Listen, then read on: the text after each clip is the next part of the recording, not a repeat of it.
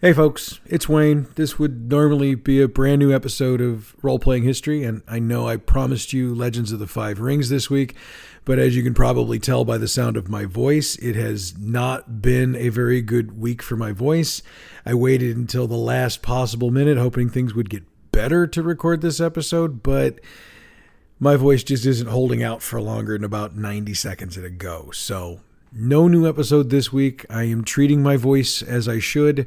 We will have a brand new episode next week. I promise L5R will be ready and it will be ready to go. I just wanted to record this for those of you who get our podcast automatically downloaded to your system so that you know I didn't forget about you. It's just my health did not hold out.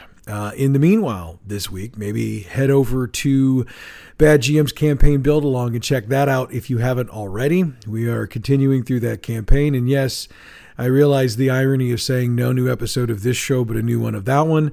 That honestly is happening because I cut it late last weekend before everything started hitting me. So yeah, it's how it works sometimes. But like I said, next week, I promise, brand new episode of Role Playing History. Until then, I'm Wayne Davis. Catch you on the flip side.